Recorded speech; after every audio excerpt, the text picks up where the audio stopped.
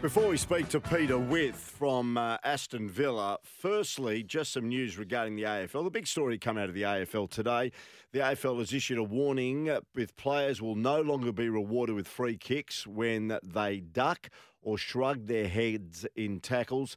The AFL has sought to clarify its position on head-high contact after heated debate surrounding young Collingwood dynamo Jack Ginnivan and whether he was being umpired differently to other players. And it says in the statement, a player with the ball who is deemed to have a prior opportunity and attempts to shrug, duck or lift an arm will be called for holding the ball. So just repeating again, if a player with the ball who is deemed to have a prior opportunity and attempts to shrug, duck or lift an arm will be called for holding the ball. So there you go. Some big news today regarding that contentious issue that's certainly been circulating around the AFL and the AFL umpires fraternity in the last couple of weeks. Today, the AFL releasing a statement, and that's where it stands.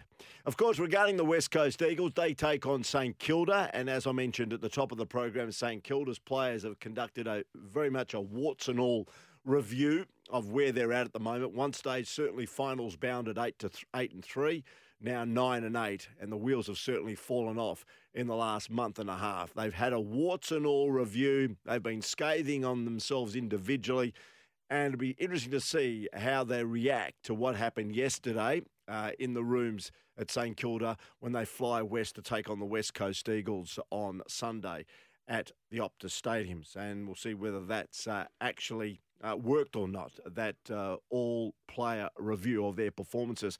But one player for the Eagles that will be playing in his first game at Optus Stadium is Jai Culley, of course picked up in the mid-season draft. Made his debut on the MCG last weekend in that loss to Hawthorn. Here he is telling us about that experience. Yeah, it was unreal. Obviously, first game at the G, so home of football. I was pretty stoked to run out with all the boys. Yeah, it's pretty opposite ends of the spectrum, but yeah, I'm loving this end of the spectrum. To be honest, it's pretty humbling to go along the journey from where I've came and where I'm at now. So yeah, I'm loving it. And he also went on to make a comment about the jump up to AFL. Yeah, I think I adapted pretty quickly to it. Obviously, I love the physical side of the footy, so I just wanted to crack in and give it a bloody crack. Probably not a focus. I think it just comes with my game. Just being an inside player. Tackles and those sort of stats come with the game. Yeah. There's been a lot of talk about Luke Jackson and supposedly the fact that he's heading to Fremantle. And Fremantle at this stage are looking to clear the decks. Kim Hagdorn last night suggested that Rory Lobb has already in some ways agreed to a 4-year deal with the Western Bulldogs for next year. And there's also some speculation regarding other players that are involved, particularly with corporate sports, the likes of Blake Acres and others that may be on the trading table to try and free things up to get Luke Jackson in. Now, Craig Hutchison on Footy Classified suggests that really the West Coast Eagles, even though they've been cast aside and have suggested that they are interested, need to go a bit harder to try and lure Jackson maybe to the Eagles. Fremantle are acting like they're nearly in the clubhouse. They're trying to get Lobb out. They're trying to not... Acres and Logue are being given lower offers to allow for the money that Jackson will need.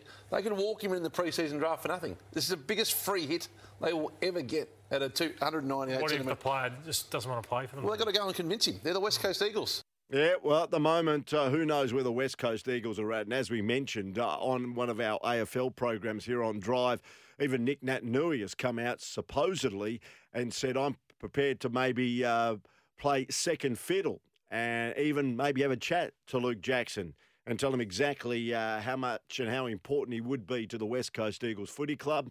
And I'd be more than happy to take a back seat if it meant Luke Jackson coming. And you can use me in all the negotiations if you see fit.